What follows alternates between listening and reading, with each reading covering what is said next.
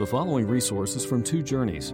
Two Journeys exists to help Christians make progress in the two journeys of the Christian life, the internal journey of sanctification and the external journey of gospel advancement. We do this by exporting biblical teaching for the good of Christ's church and for the glory of God. Please visit twojourneys.org for more resources.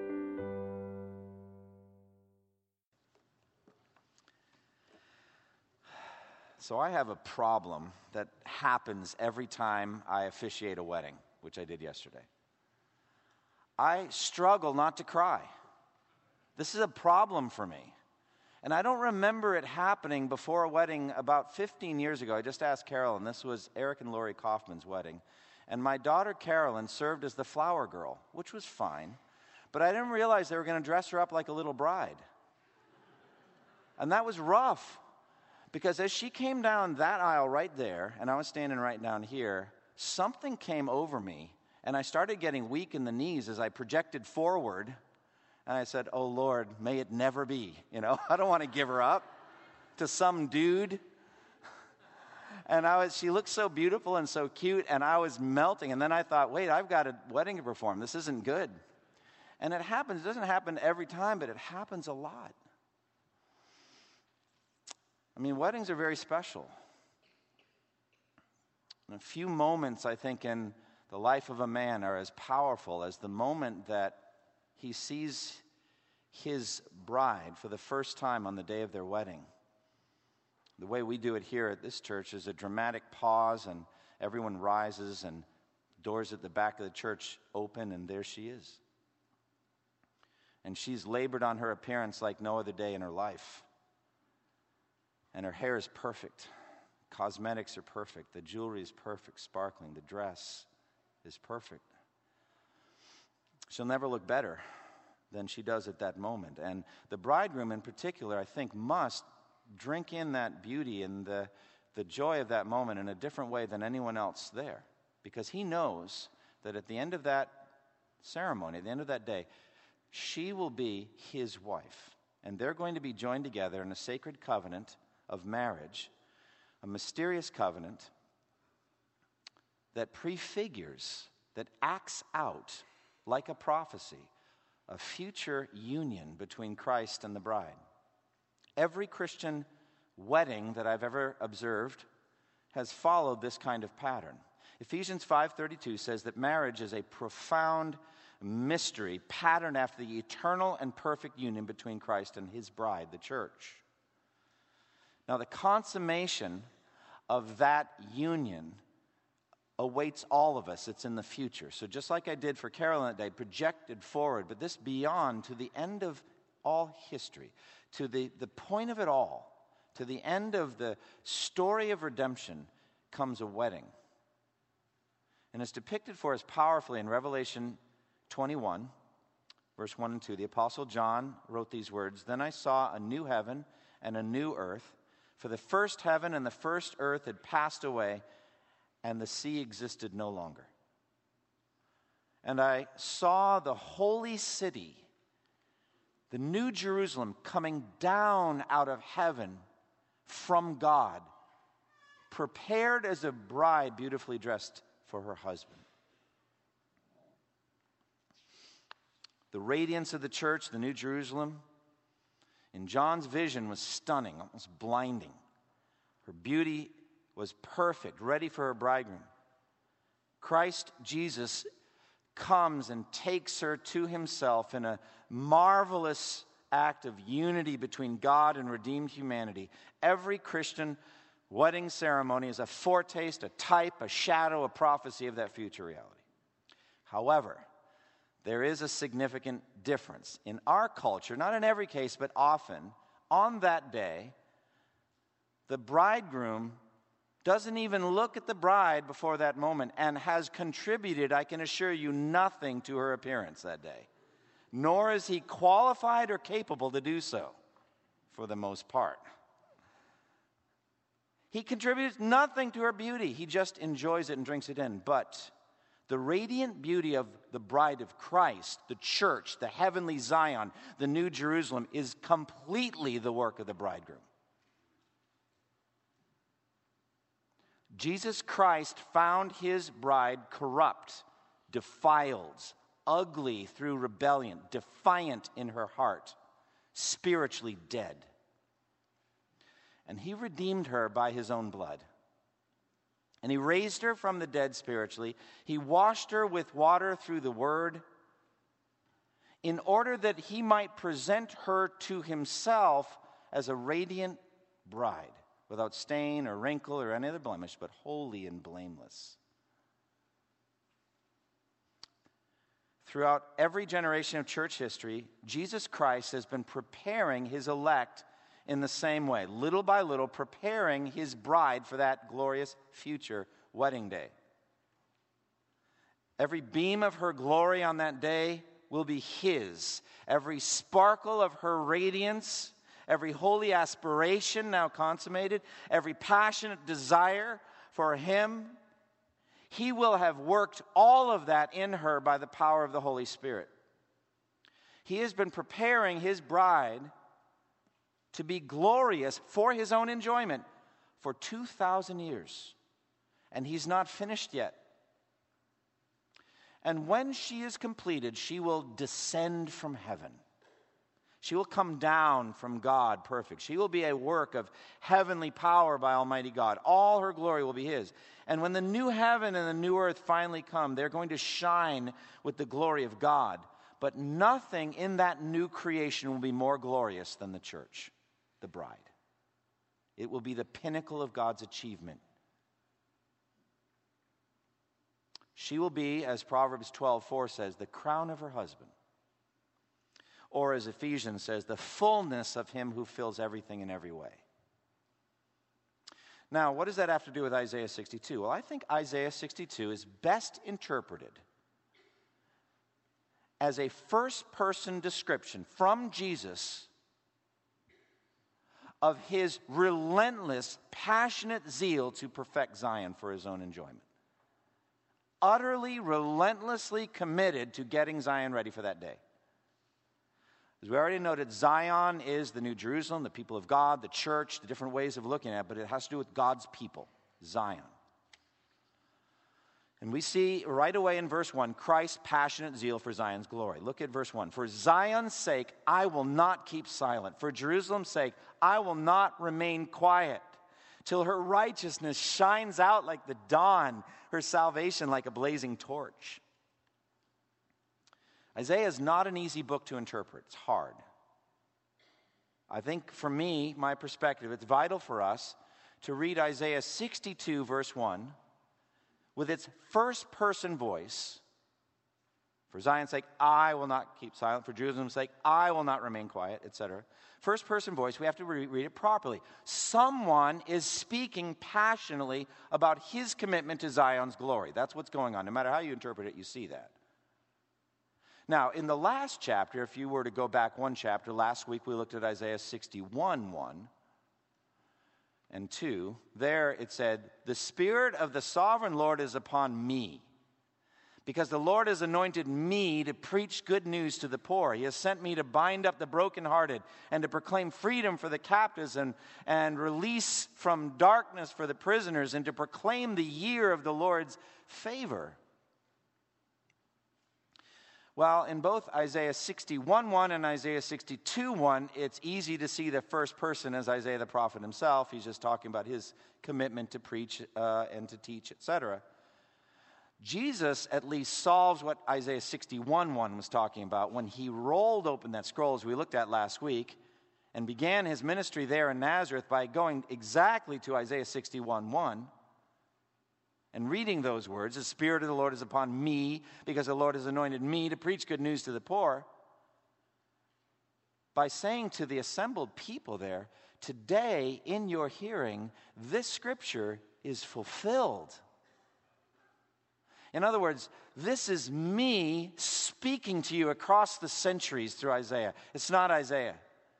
This is Jesus speaking, Isaiah 61. Well, I think it's good to just go ahead and take that on into 62. One as well. We should take the same approach. I believe this is Jesus speaking again. And he's saying he will never stop preaching the good news. He will never stop speaking. He will not be quiet. He will not be silent until Zion is glorious, radiantly glorious. I think if you do that, the whole chapter just comes alive in powerful ways. For Zion's sake, this is Jesus speaking, I will not keep silent. For Jerusalem's sake, I will not remain quiet till her righteousness shines out like the dawn and her salvation like the blazing torch. It is Jesus who will not keep silent. It is Jesus who will not remain quiet. He's going to keep on speaking to Zion. He's going to keep on talking to Jerusalem until she's radiant like a blazing torch and shining with glory. Now, just as Jesus' mission in Isaiah 61 was essentially one of proclamation, the ministry of the word, so also here, Jesus will not keep silent. He's not going to remain quiet. He's going to talk to his bride. He's going to speak to her. And he's not going to stop until she's perfect, because she's not perfect yet. She's not finished. She's not complete. There's more work to be done. She has to be yet more glorious than she is now. So what that means for us, as we understand it more fully, is that there are elect chosen in Christ before the foundation of the world who have not yet been converted. They have not yet been reached with the gospel. They have yet to be brought in. And beyond that, those elect that have already confessed Christ but who have not yet been glorified still have to become more and more radiant and more glorious through sanctification, through growth in holiness. So there's still work to be done on Zion. There's massive work still to be done on Zion until her glory is perfected, as described in Revelation 21. But in this chapter, it's not just Jesus who's called on to not be silent. We're actually invited in this chapter to get involved, to share his zeal, his relentless zeal for this whole project. We're supposed to care about this too. So later in the chapter, he says he's going to post watchmen on the walls of Jerusalem. And he's going to command them to give themselves no rest and to give him no rest, those that call on the Lord. So they're to be talking relentlessly until at last Zion is the praise of all the earth. So the Christian reader of Isaiah 62, I think, is drawn quickly into the zeal of Jesus for his bride, the church. And we, as we read this, are challenged to be every bit as passionate and relentless and zealous as he is about the perfection of the church. Now, Christ's goal for Zion is radiant salvation. According to verse 1, Jesus is going to keep on speaking to his holy word to his bride until she is perfect in his salvation. So Ephesians 5 just comes in. For me as a husband, I read this. All of you husbands can read this. And those of you that just know about Christian marriage, you know these words. Ephesians 5, 25 through 27. Christ loved the church and gave himself up for her to make her holy, cleansing her by the washing with water through the word, to present her to himself as a radiant church without stain or wrinkle or any other blemish, but holy and blameless. So the goal that Jesus has is plain: radiant, glorious, blameless, final salvation, perfection. And his means to the end is the word, the ministry of the word. As the word does its work, she will be made ready. And that final radiance is magnificent. Revelation 21 and 22 are all about the radiance of the New Jerusalem, how beautiful it's going to be, how perfect. Revelation 21, 9 through 11, one of the angels says to the Apostle John, "Come, I will show you the bride, the wife of the Lamb." And he carried me away in the Spirit to a mountain great and high, and showed me the holy city, Jerusalem, coming down out of heaven from God. And it shone with the glory of God, and its brilliance was like that of a very precious jewel, like a jasper, clear as crystal. And again, later in that same chapter, Revelation 21, 23, the city, New Jerusalem, does not need the sun or the moon to shine on it, for the glory of God gives it light, and the Lamb is its lamp. So the New Jerusalem is described as having streets of transparent gold. Never been able to figure that out. Transparent gold. But everything in the city seems like the walls of the city have these jewels, these 12 different colored jewels. But everything's permeated, irradiated with the glory of God. It's just shining radiantly with the glory of God. And this must be the future glory of the people of God collectively. But each individual member of the body of Christ, we will have our own radiance and our own glow about us, if you can say it that way. Like Jesus said in Matthew 13:43, then the righteous will shine like the sun in the kingdom of their Father. How beautiful is that going to be? So, in Isaiah 62:1, Jesus is saying his heart is burning with zeal. He will not remain quiet. He'll not stay silent. He's going to keep on talking. He's just zealous about this. He's going to keep on preaching his holy word until Zion is perfect and fully righteous and holy and pure in his sight, free from all darkness and free from all defilement. And friends, that is going on right now. I mean, it's going on right here in this room. By the grace of God, by the presence of the word, by the presence of the Spirit. And it's going on all over the world today. Wherever the word of God is being preached and taught faithfully by gifted servants of God, the word of God flowing, and the bride is getting ready. And wherever evangelists and missionaries are sharing the gospel and speaking into darkness the word of life, and people are coming over from darkness into light, from death into life, this is happening. Jesus is doing it all through the Spirit. He's talking to his bride and making her beautiful. And it's amazing for us as we contemplate the darkness out of which we came. And you really have to go on in Christian maturity and study to realize just how dark it was. You didn't realize how dark it was when you were in your lost condition, and even maybe first converted, you didn't understand just how dark it all really was. But the Scripture tells us. Colossians chapter 1, 13 and 14 says, for he, Christ, has rescued us from the dominion of darkness and brought us into the kingdom of the beloved Son, in whom we have redemption, the forgiveness of sins. And then Ephesians 2 says, as for you, you are dead in your transgressions and sins in which you used to live, when you followed the ways of this world and of the ruler of the kingdom of the air, the spirit who is now at work, and those who are disobedient. All of us also lived among them at one time, gratifying the cravings of our sinful nature and following its desires and thoughts. Like the rest, we were by nature objects of wrath. Later in Ephesians 5, he says, for you were once darkness, but now you are light in the Lord. Live as children of the light.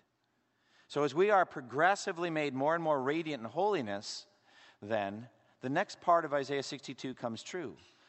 The nations are drawn to the brightness, the increasing brightness of Zion.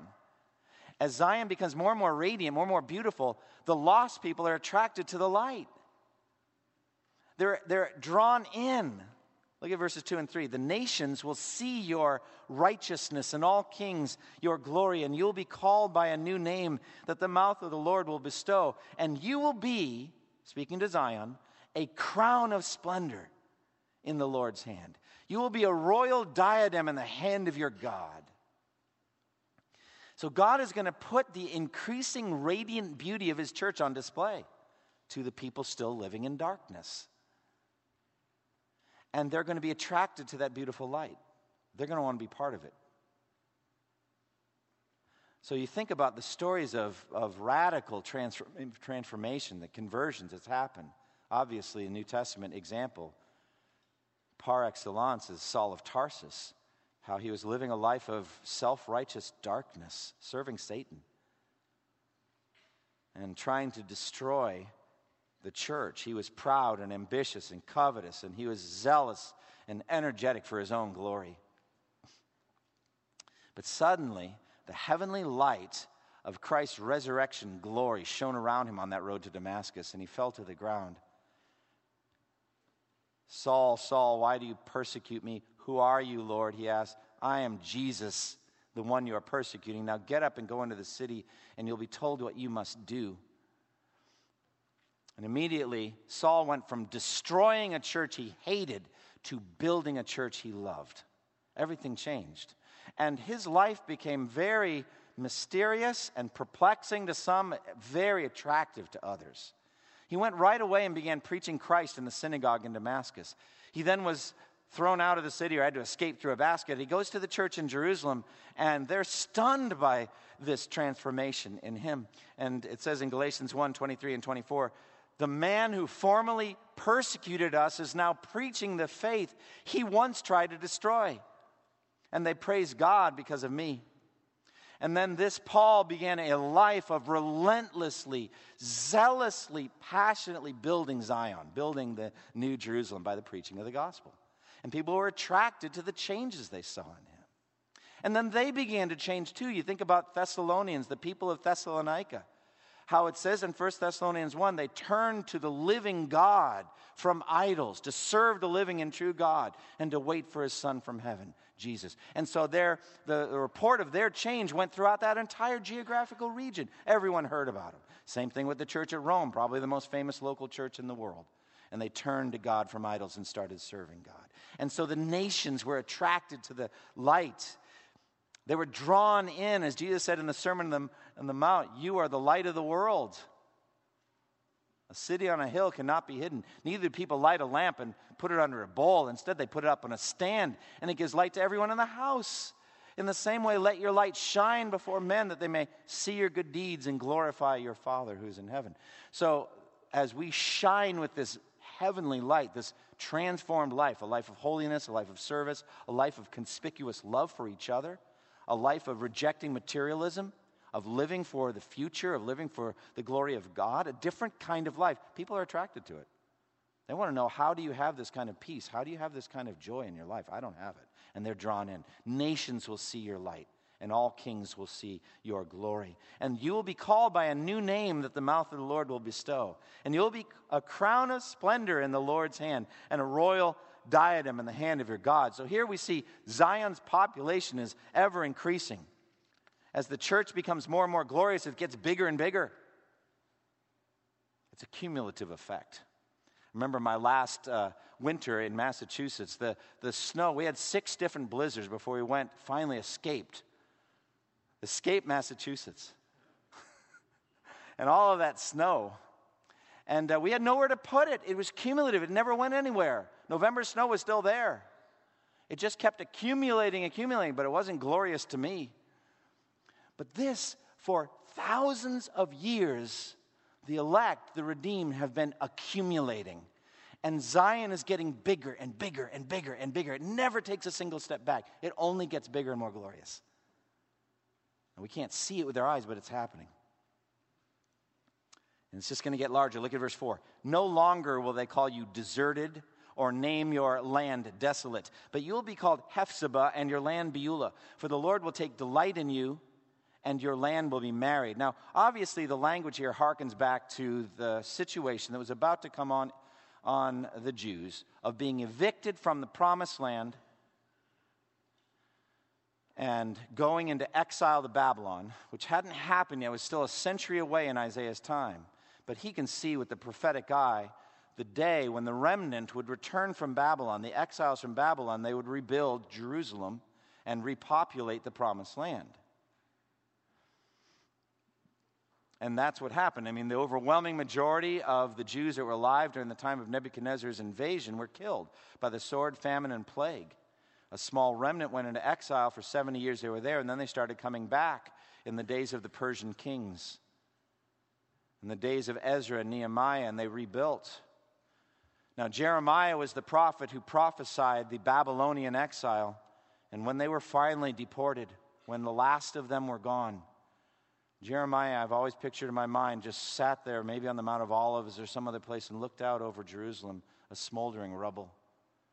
Lamentations 1:1, how desolate lies the city, once so full of people.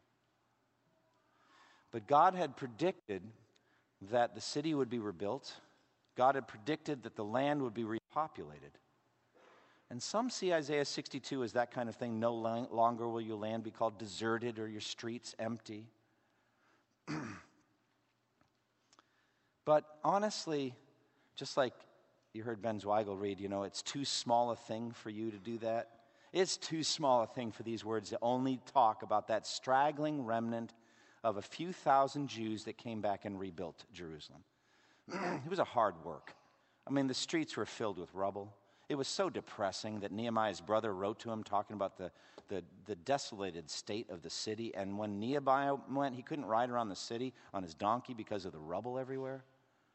And then once they started building it back up, as I've mentioned before, the temple built under Haggai was so small and pathetic that the old-timers who remembered Solomon's temple in all of its glory just wept. No, this Isaiah 62 is talking about something far more glorious than that. Bigger than that. I mean, that was a type and a shadow, but it's bigger than that. This is the building of something infinite and glorious, radiant. And so when it says, no longer will they call you deserted or name your land desolate, but you will be called Hephzibah and your land Beulah, he's talking about, I think, the streaming of the nations to the heavenly Zion through the gospel of Jesus, which has been talked about again and again in Isaiah's prophecy, all the way back in Isaiah chapter 2. Verse 2 and 3, it says, in the last days, the mountain of the Lord's temple will be established as chief among the mountains. It will be raised above the hills, and all the nations will stream to it. Many peoples will come and say, come, let us go up to the mountain of the Lord, to the temple of the house of Zion. And so that's the population. This is something bigger than just the rebuilding of Jerusalem.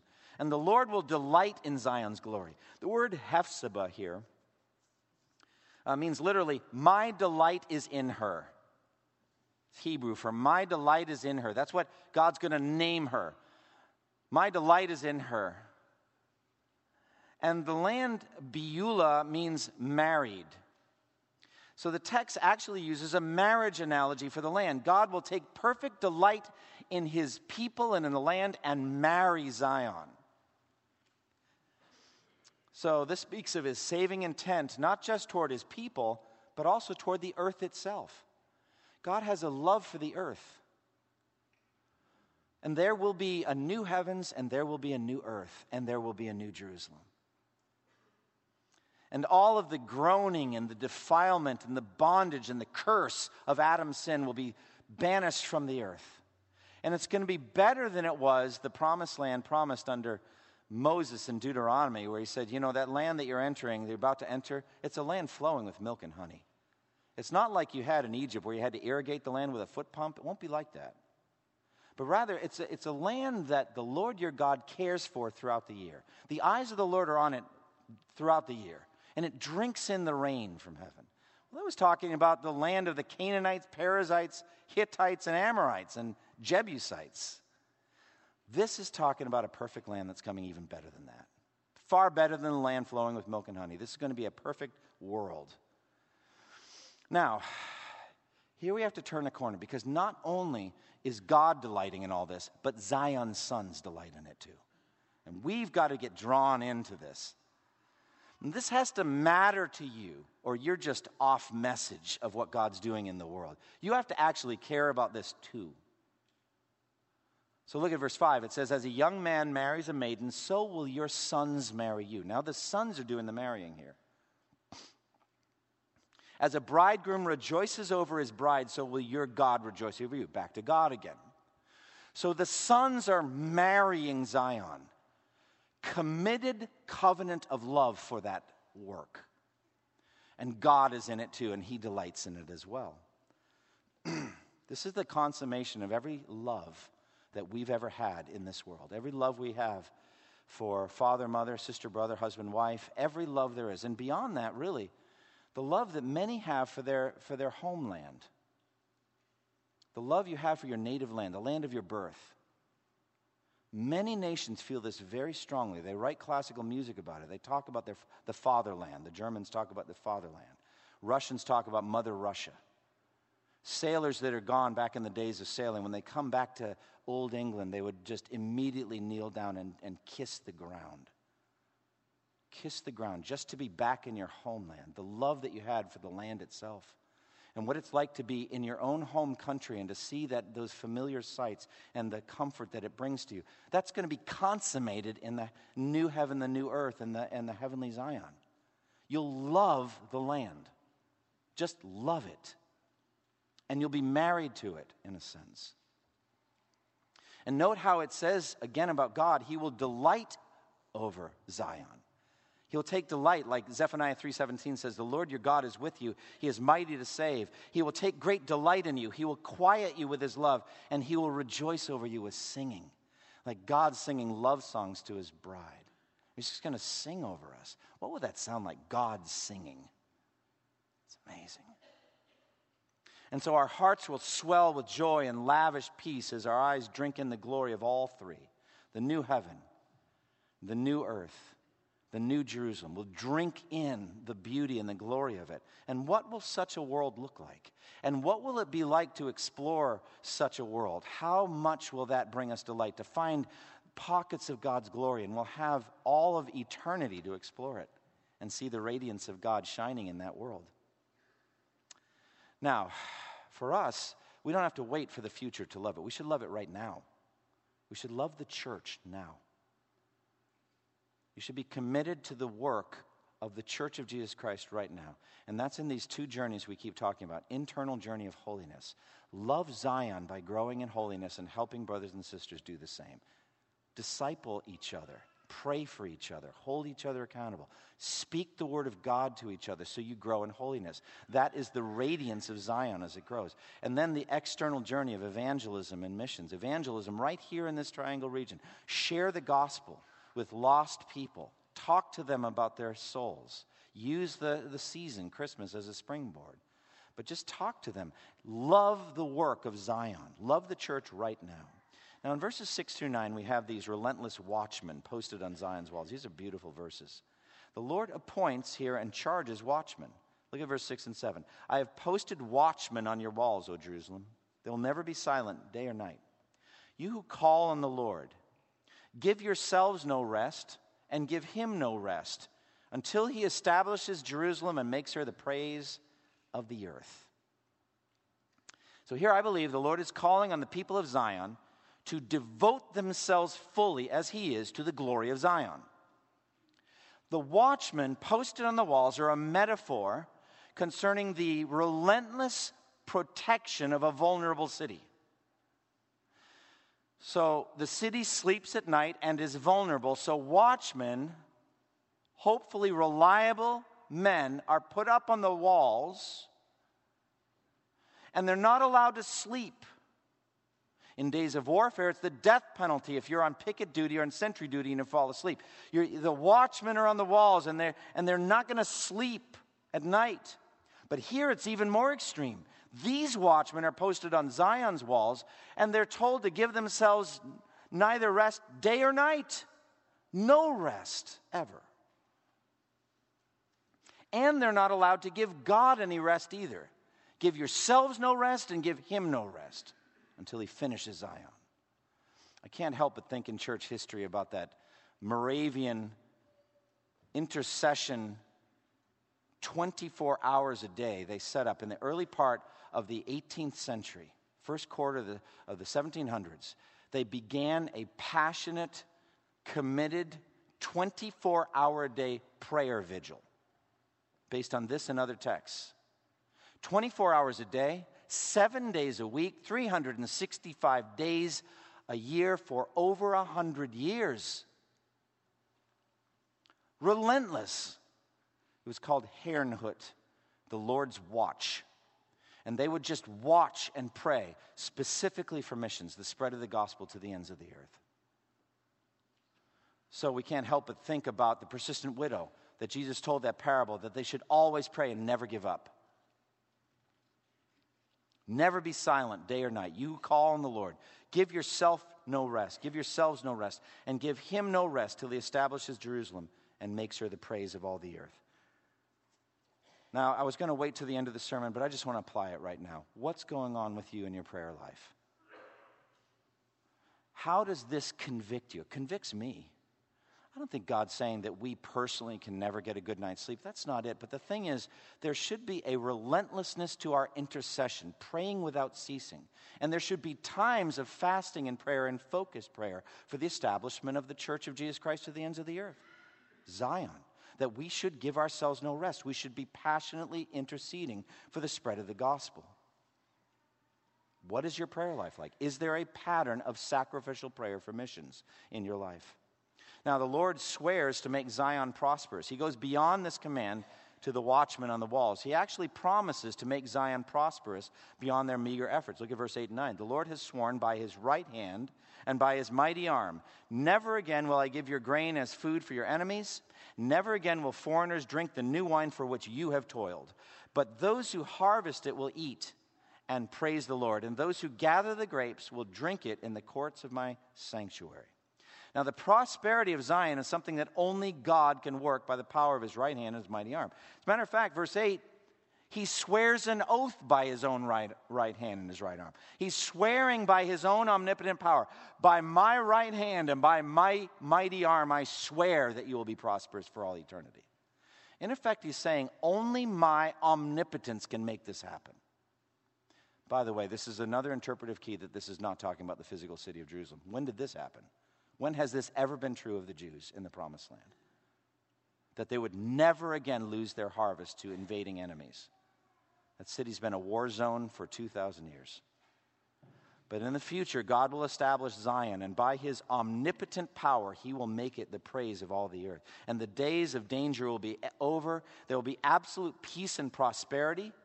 Isaiah 60 verse 11 says of Zion, your gates will always stand open. They will never be shut day or night, so that men may bring you the wealth of the nations, their kings led in triumphal procession. Or Revelation 21, 23 through 26 says, the city does not need the sun or the moon to shine on it, for the glory of God gives it light, and the Lamb is its lamp. And the nations will walk by its light, and the kings of the earth will bring their splendor into it. On no day will its gates ever be shut, for there will be no night there. The glory and honor of the nations will be brought into it. You know another reason that you don't need to be guarding the walls anymore and the gates can stand open day or night? No enemies left. Satan will have been thrown in the lake of fire. All of his children will be thrown in the lake of fire. All of the rebels will be gone. There'll be no threats. It'll be a place of peace, permanent peace and prosperity.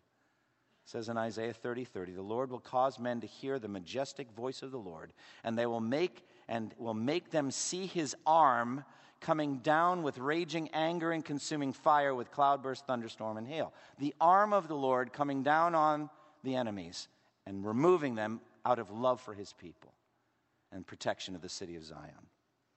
So finally, verses 10 through 12, Zion's people are redeemed to build up the city. Look at verse 10. We have a highway of Zion's construction here. Spiritual civil engineers build up the highway. Look at verse 10. Pass through the gates. Prepare the way for the people. Build up the highway. Remove the stones. Raise a banner for the nations.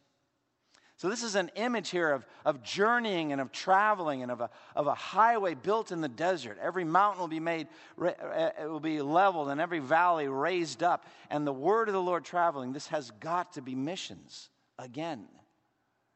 Why is that? Look, we as Christians, we don't need to take physical pilgrimages. That's an old covenant thing. The Jews 3 times a year would travel from wherever they lived up to Jerusalem, the place that the Lord had chosen. 3 times a year they would come up for those festivals. But you remember in John chapter 4, Jesus is talking to the Samaritan woman, and Jesus convicted her about her sexual sin. Remember that? So she changed the subject, brought up a controversial topic. She was a smart lady. It's like, you Jews say that, you should worship in Mount Zion, but we say it should be here in Mount Gerizim. Who's right? Smoke screen. But Jesus cut through it all to the real purpose anyway. Woman, believe me, the time is coming when neither on this mountain nor in Jerusalem will you worship the Father. We're not looking for a physical Zion here. You Samaritans worship what you do not know. We Jews worship what we do know, for salvation is from the Jews. Yet a time is coming, and has now come, when the true worshipers will worship the Father in spirit and truth, for they are the kind of worshipers the Father is seeking. God is spirit, and those who worship him must worship in spirit and truth. So the Father is seeking those worshipers. This build up the highway, raise a banner for the nations, that's the way by which they make this pilgrimage, this spiritual journeying, and they don't need to move their bodies at all. They might be paralyzed in a hospital, be unable to move a muscle, and they can journey to Christ. Jesus said in John 14, the night before he left his disciples, the night before he was crucified, he said, I am going to prepare a place for you. And if I go and prepare a place for you, I'll come back and take you to be with me, so you also may be where I am. You know the way to the place where I'm going. And Thomas said to him, Lord, we don't know where you're going, so how can we know the way? Jesus said, I am the way There's the highway. Paul said in 1 Corinthians 3, no one can lay a foundation other than the one already laid, who is Jesus. All right, well, I'm going to say the same thing about the road. No one can pave a road except the road already paved, and that road is Jesus. He is the way. So wherever these missionaries go, these folks I love that video. That's my favorite IMB video ever. Because it shows so many different features of a missionary's life. But they're getting in a boat. They're going off to an island where some family members, unsaved family members of those that are already Christians, are there. They want to reach them. So in their boat, they're traveling across. And they're going to lay a foundation whereby those people on that island can journey to Zion. They don't have to move. They don't have to come off the island except to do missions and evangelism. And they're going to lay that road, and that road, his name is Jesus. They're going to preach Jesus, and that banner for the nations will be lifted up. And Zion will be consummated. Look at verse 11 and 12. The Lord has made proclamation to the ends of the earth. Say to the daughter of Zion, behold, your Savior comes. Behold, his reward is with him, and his recompense accompanies him. They will be called the holy people, the redeemed of the Lord, and you will be called sought after, a city no longer deserted. So that's what's going to get proclaimed on these roads by the missionaries. Behold, your king is coming. And when we finally see him with our eyes, we're going to see him. That's the second coming of Christ. And at the second coming of Christ, all of these things will be consummated. The daughter of Zion is told, behold, your Savior comes. This is nothing less than the glory and the perfection of the second coming of Christ. And he's going to come with his reward, and his reward is the consummation of our salvation, and we will see him finally face to face, and will be transformed, and will receive our resurrection bodies, and Zion will be perfect and complete. Behold, your Savior comes. So applications. First, I pray this morning and I continue to appeal to you. If you know that you are unconverted, you're on the outside looking in. This is the time God set up. This is the purpose of history. Now is the time to come in. Now is the time to come to the feast by faith, to do your journeying now. Repent of your sins. Don't think that you can survive Judgment Day on your own. You can't. Don't be comfortable with how things are in your present situation. Come to Christ. Repent and believe.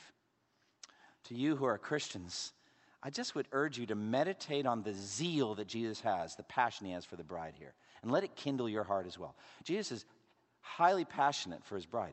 And then extend it to you. He's passionate about you. He's zealous for you. He's got a zeal and a passion for your glory. He wants you to be holy. And so just think about that. Jesus is going to keep on speaking to you. He's going to keep on ministering the word to you until you're radiant and glorious. Secondly, if I could just speak as I did earlier to husbands. Husbands, have the same glory, a zeal for your wife's final glory that Jesus does. Get involved under him in getting her ready for her real wedding day. And yours too.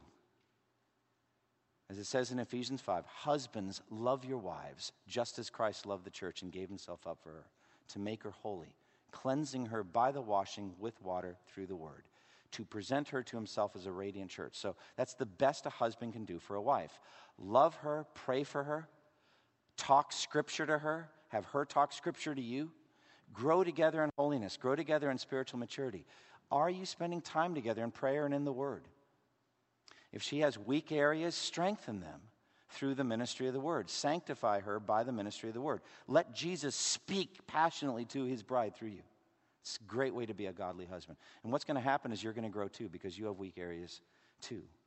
Thirdly, set your heart on things above and things to come. Don't live for earthly things. My whole point, Isaiah 62, it's not going to be a practical sermon on, how to deal with this, it's a big picture vision sermon is what it is. It's like, why are we here? We're here about this. We're here about the bride, the wedding that's coming. That's why we're here. So set your heart on things above, not on earthly things, like Colossians 3 tells you. For Christ is your life, and this bride, this work of the bride, this is your life's work, just like it is Jesus's. So set your minds on things above. When Christ, who is your life, appears, then you also, and everyone else, we will all appear with him in glory. Fourthly, obviously, be involved in evangelism and missions. Take the cards that were in your bulletin today. Take that one that was in yours and give it to someone you believe to be a non-Christian or somebody you don't know. Invite them to church. And use it as a springboard if you have more time to talk about the gospel.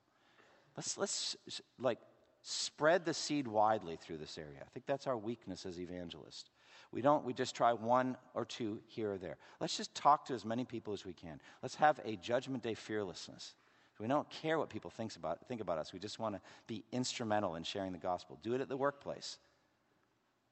Be involved. If I can just say this thing, maybe you don't know this, but incredible work is going on here on Wednesday nights with our international ministry. It's incredible. Recently, we have seen people come from Muslim backgrounds as a direct answer to prayer, the women wearing the hijab and other outfits. They're just coming right here. They're not Christians. They're coming to learn English. Like, Pastor, I don't know how to get involved in evangelism. Come on Wednesday night. Help teach English. We get to choose the curriculum and what we talk about. We get to talk about whatever we want to talk about as they learn English. I have a few topics that I think might be good to talk about. It's just an easy way to get involved in unreached people group missions even. They're coming right here on Wednesdays. And then there are others that are coming from other places, East Asia and all that. And they're incredibly intelligent people, and they're just trying to learn English. If you want to get involved, is there work, Chase, for people to do? What do you think? Absolutely. He's saying yes. We could use more laborers for the harvest field. So get involved in missions. Invite people. And then finally, intercessory prayer. Give yourself no rest and give him no rest until he establishes Zion in glory. Stretch yourself in prayer. Try denying some evening this week, something you usually do, and instead give it to intercessory prayer for the spread of the gospel. And then go out from there. That's the beginning of giving yourself no rest and giving him no rest till he establishes Zion in glory. Close with me in prayer.